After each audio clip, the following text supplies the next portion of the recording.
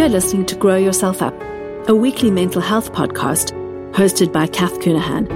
I'm a psychotherapist, writer and speaker working in private practice in London. I specialize in the impact of our own childhood on our parenting and how we can heal and integrate our childhood trauma, wounding and stress so that we can inhabit our full adult selves. Join us each week as we talk about all things growing ourselves up, how we can tend to ourselves in our parenting, generational healing, and overcoming the impacts of childhood trauma. Together, we will become more self-compassionate, connected, authentic, resilient, and heart-centered so we can live our own full and beautiful lives. As a listener of this podcast, you're welcome to come over and join the Facebook group. So search on Facebook for Grow Yourself Up. It's a private Facebook group of all the listeners. And did you know there are journal prompts that go along with every episode? So sign up for the journal prompts on kathcoonahan.com or go to my Instagram, Kath Coonahan, and sign up at the link in the bio there. And you will get my newsletter, Nurture, Heal, Grow, which contains all the journal prompts. Looking forward to seeing you in the Facebook group. The podcast is produced each week by the wonderful Audio Cafe. Thanks for being here.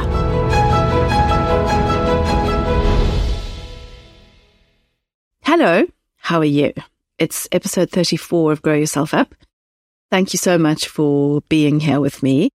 I love hearing your feedback and thank you for listening. Anyone who listens is growing this community and therefore helping other people who may need to hear some of this information to find the podcast. So please, if you have a moment, will you rate or review it on whichever podcast platform you listen on? Because that helps it, I think, kind of like go up the algorithm or whatever in some of those podcast app places. So as you know, I am passionate about sharing more about the emotional journey of parenting for us as parents so that we can find more joy on the journey, because often there's so much focus on what do we need to do for our children, and indeed that is extremely important, but there's not enough focus on our actual emotional experience, and I think that is what makes parenting so hard, is the huge amount of pain and challenge we often find or experience in parenting, and kind of often don't know what to do with that, and really going into that pain and going through all of our own dysfunction, or kind of going through the backpack of rocks that we carry, is what leads us to have more joy.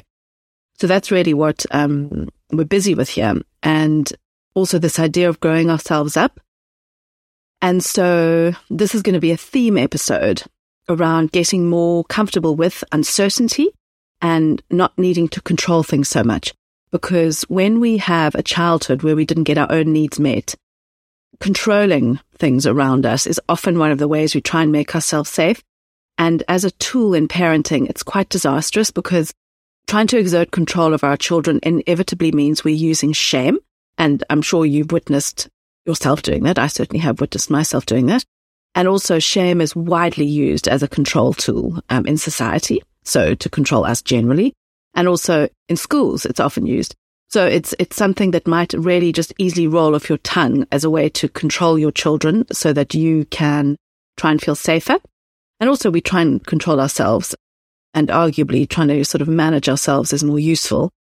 But just generally control of other people is not helpful. And part of growing ourselves up is letting go of control, really realizing what is in our sphere of control, which is literally like my body and me around, like the bit of space around me, and welcoming in uncertainty.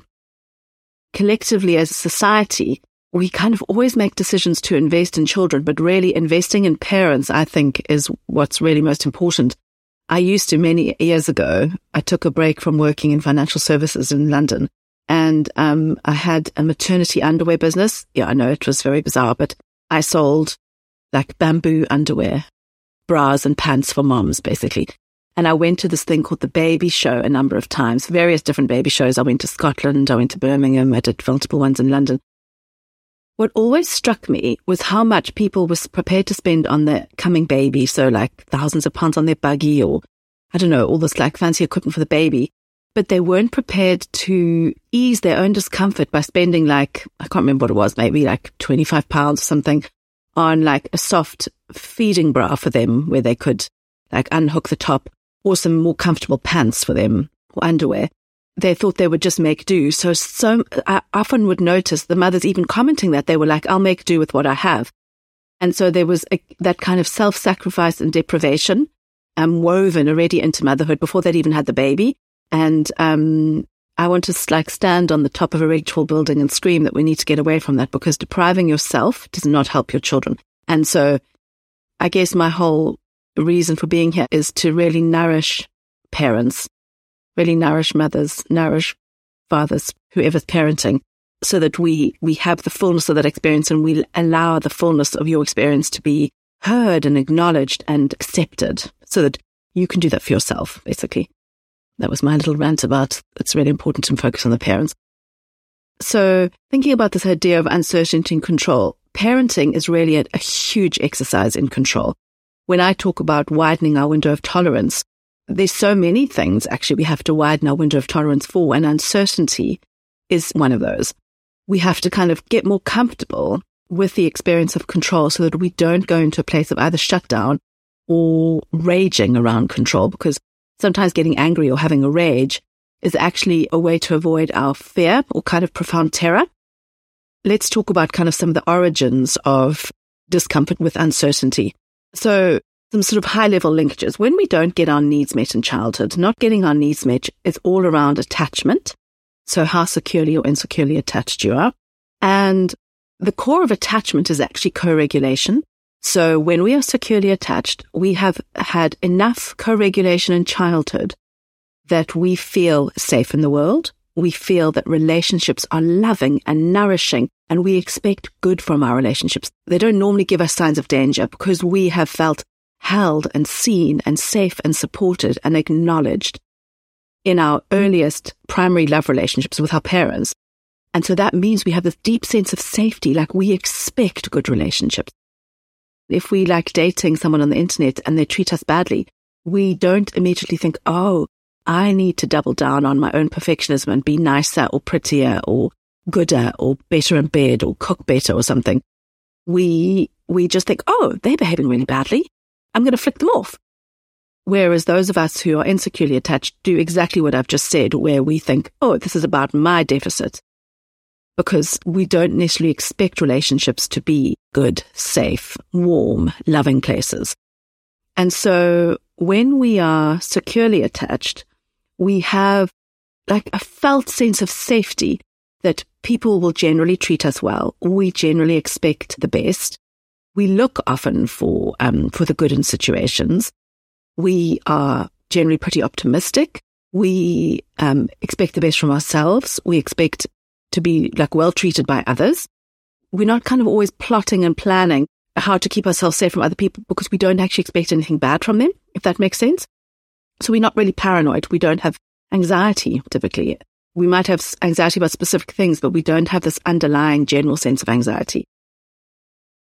When we have not got our needs met, we tend to be insecurely attached. So I'll do more on attachment, but broadly we'll be insecurely attached. And we will therefore struggle more with regulation, will be more prone to dysregulation, have less flexibility in our nervous system. And because anxiety is all about our nervous system state. So it's kind of all about what's going on in our body. And the sense of when you have an ongoing sense of anxiety in your body, there's a sense of dread, worry.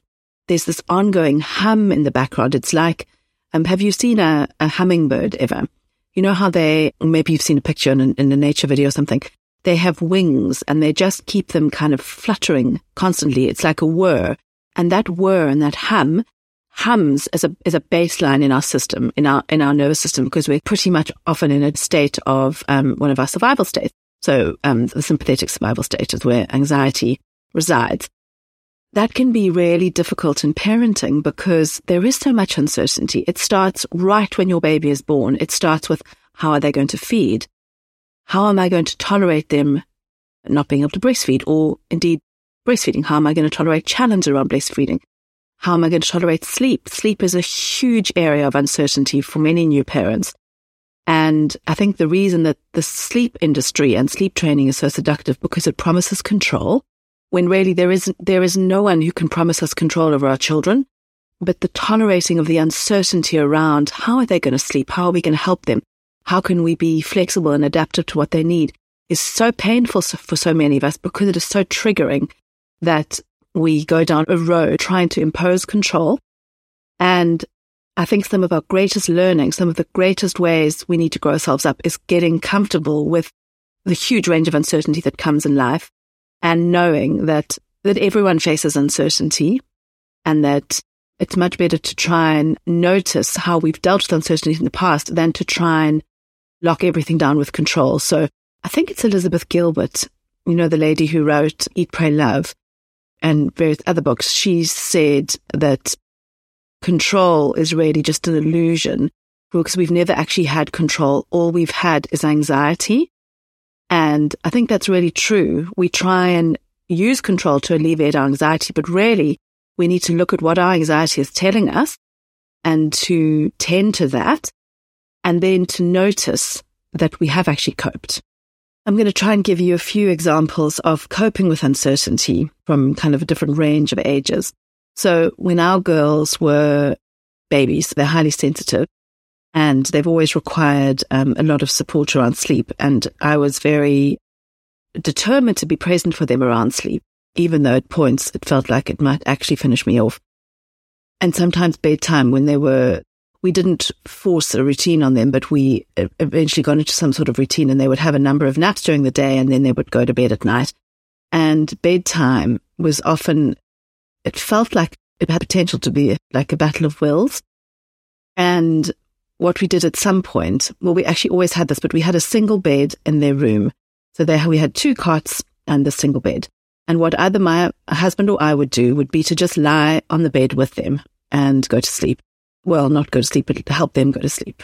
That for us, or for me, was a really helpful way of dealing with uncertainty because it involved surrender at some level where we wanted to. So our values meant that we wanted to stay with them to help them because bedtime is a very difficult time for children because it's a massive separation from their attachment figure.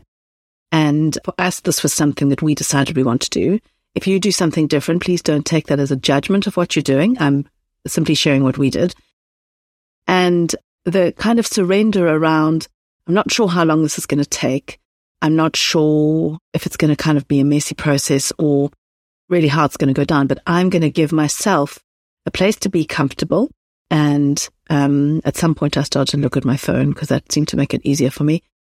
And I'm going to kind of tolerate this uncertainty. I'm going to tolerate the uncertainty of how long it takes, how much talking there is, how much asking me 800 questions there is. I mean, actually, they didn't ask that many. Obviously, they couldn't really talk when they were babies, so they couldn't ask me questions. But that really helped me because trying to impose a level of control of you're going to go to sleep now and I'm just going to walk out never, ever, ever worked for us. And trying to impose control often amps up anxiety because then we feel like we're failing in some way.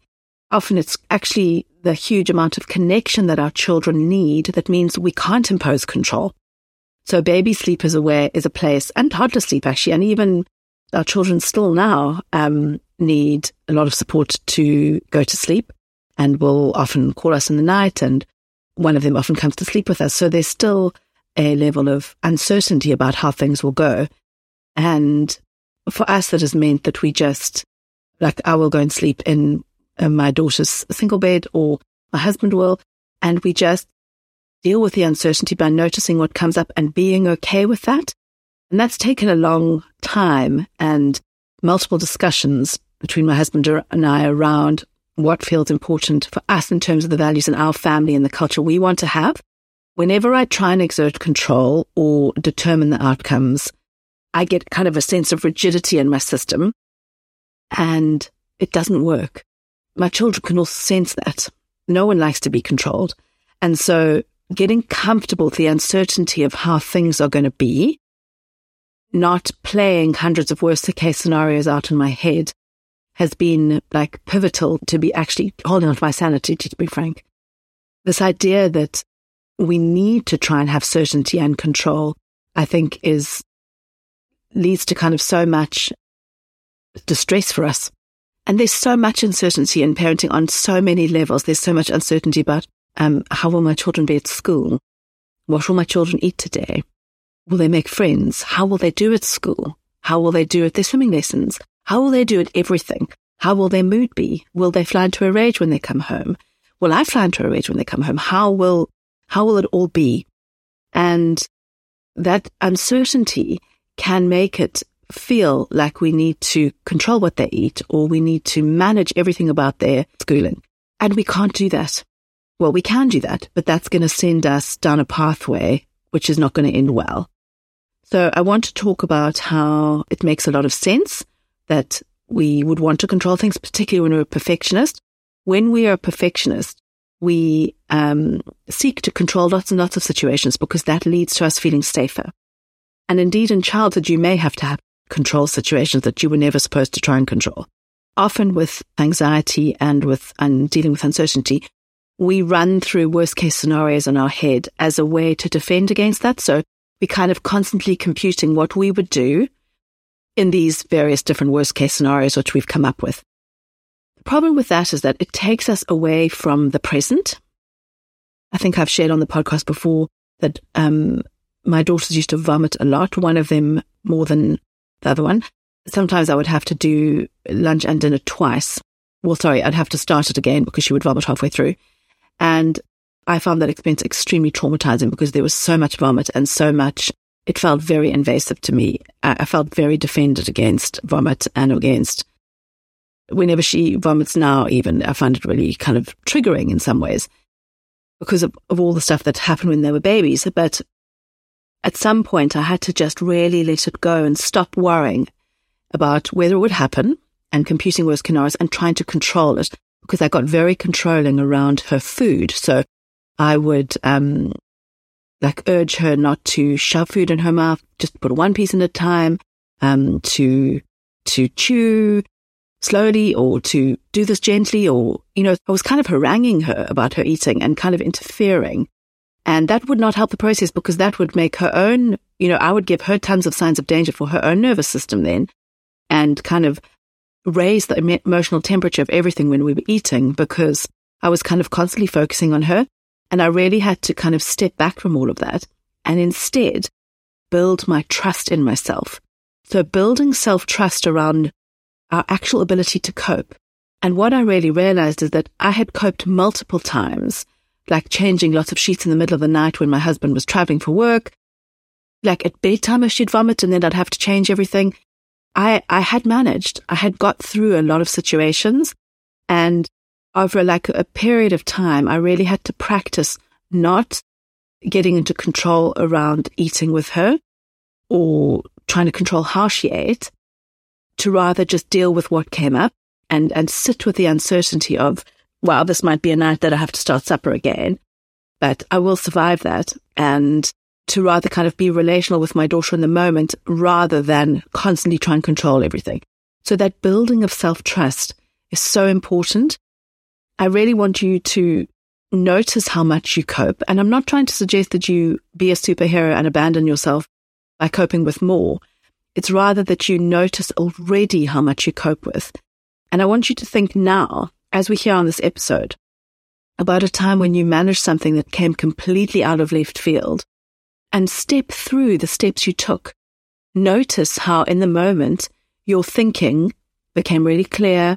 It became really obvious what the next step needed to be. You were able to take that next step. Maybe that was asking for help. Maybe that was calling someone. Whatever that next step was, you were able to do that in the moment. Your computation of any worst case scenarios, I bet, did not make any difference to your ability to cope in the moment. Because I can tell you one thing, the things that we are completely blindsided by in our life are never the things that we plan the worst case scenarios for. So when we spend a lot of time in worst case scenarios, it really robs us of our ability to be in the present moment because we are so in our heads with our anxiety trying to manage that down. And really the acknowledgement of how much you can trust yourself, like you've managed, and really doing some repatterning around that. So notice in your body, when you notice what you've coped with, when you play that back, this is think something from polyvagal theory where you can really do some savoring, like savor in your body the sensation of replaying you coping in situations. Okay.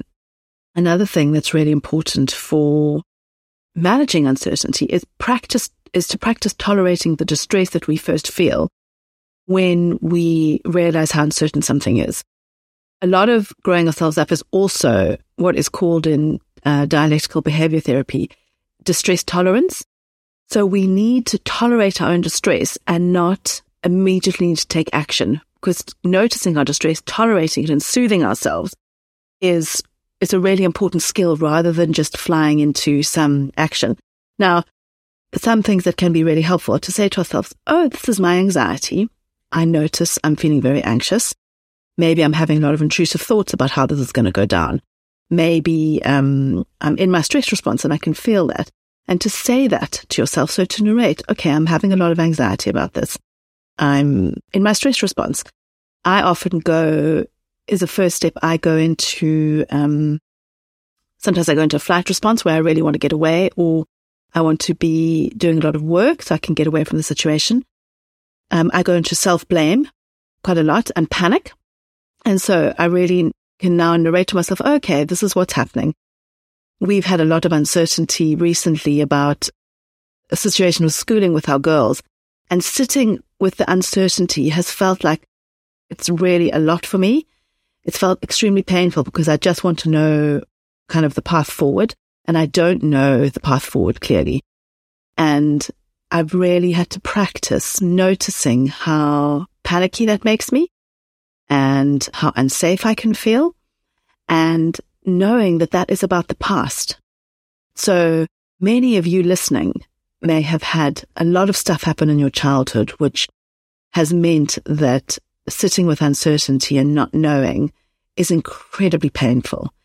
And really what this is an opportunity to do is to soothe that for yourself, to be with the pain and to dialogue with the pain, to notice what's coming up, to say to yourself, what is it that you want to tell me? What is it that you need me to know?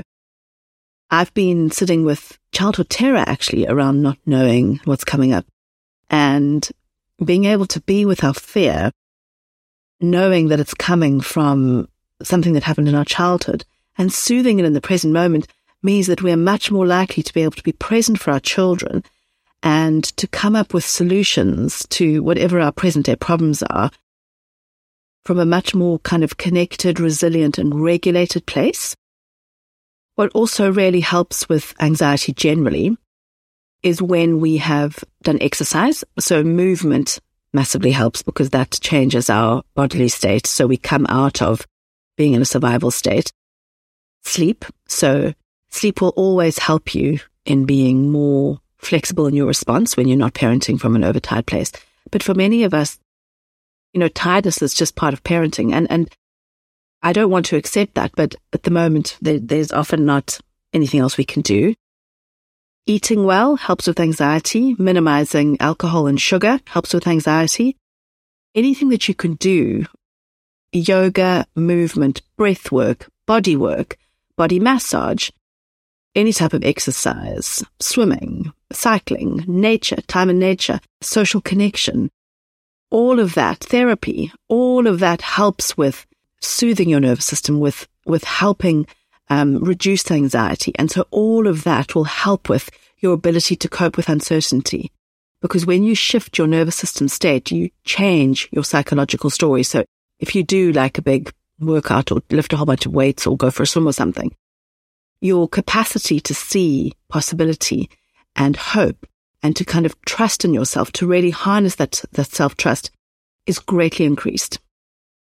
So I know I shared a lot of sort of theory stuff in the beginning about why uncertainty is hard for us. So let me know if you want me to draw some of these or pull some of these threads more clearly or in more detail in another episode. But I hope this has been useful. So really kind of trying to sit with uncertainty and have flexibility in your response to uncertainty is a big part of growing ourselves up, and trusting that you can manage, while also acknowledging that uncertainty is is really exhausting. And it can feel sometimes just too much. So I really hear you and feel you if you're in that place as well. Okay, take really good care, and thanks for being here today. Bye.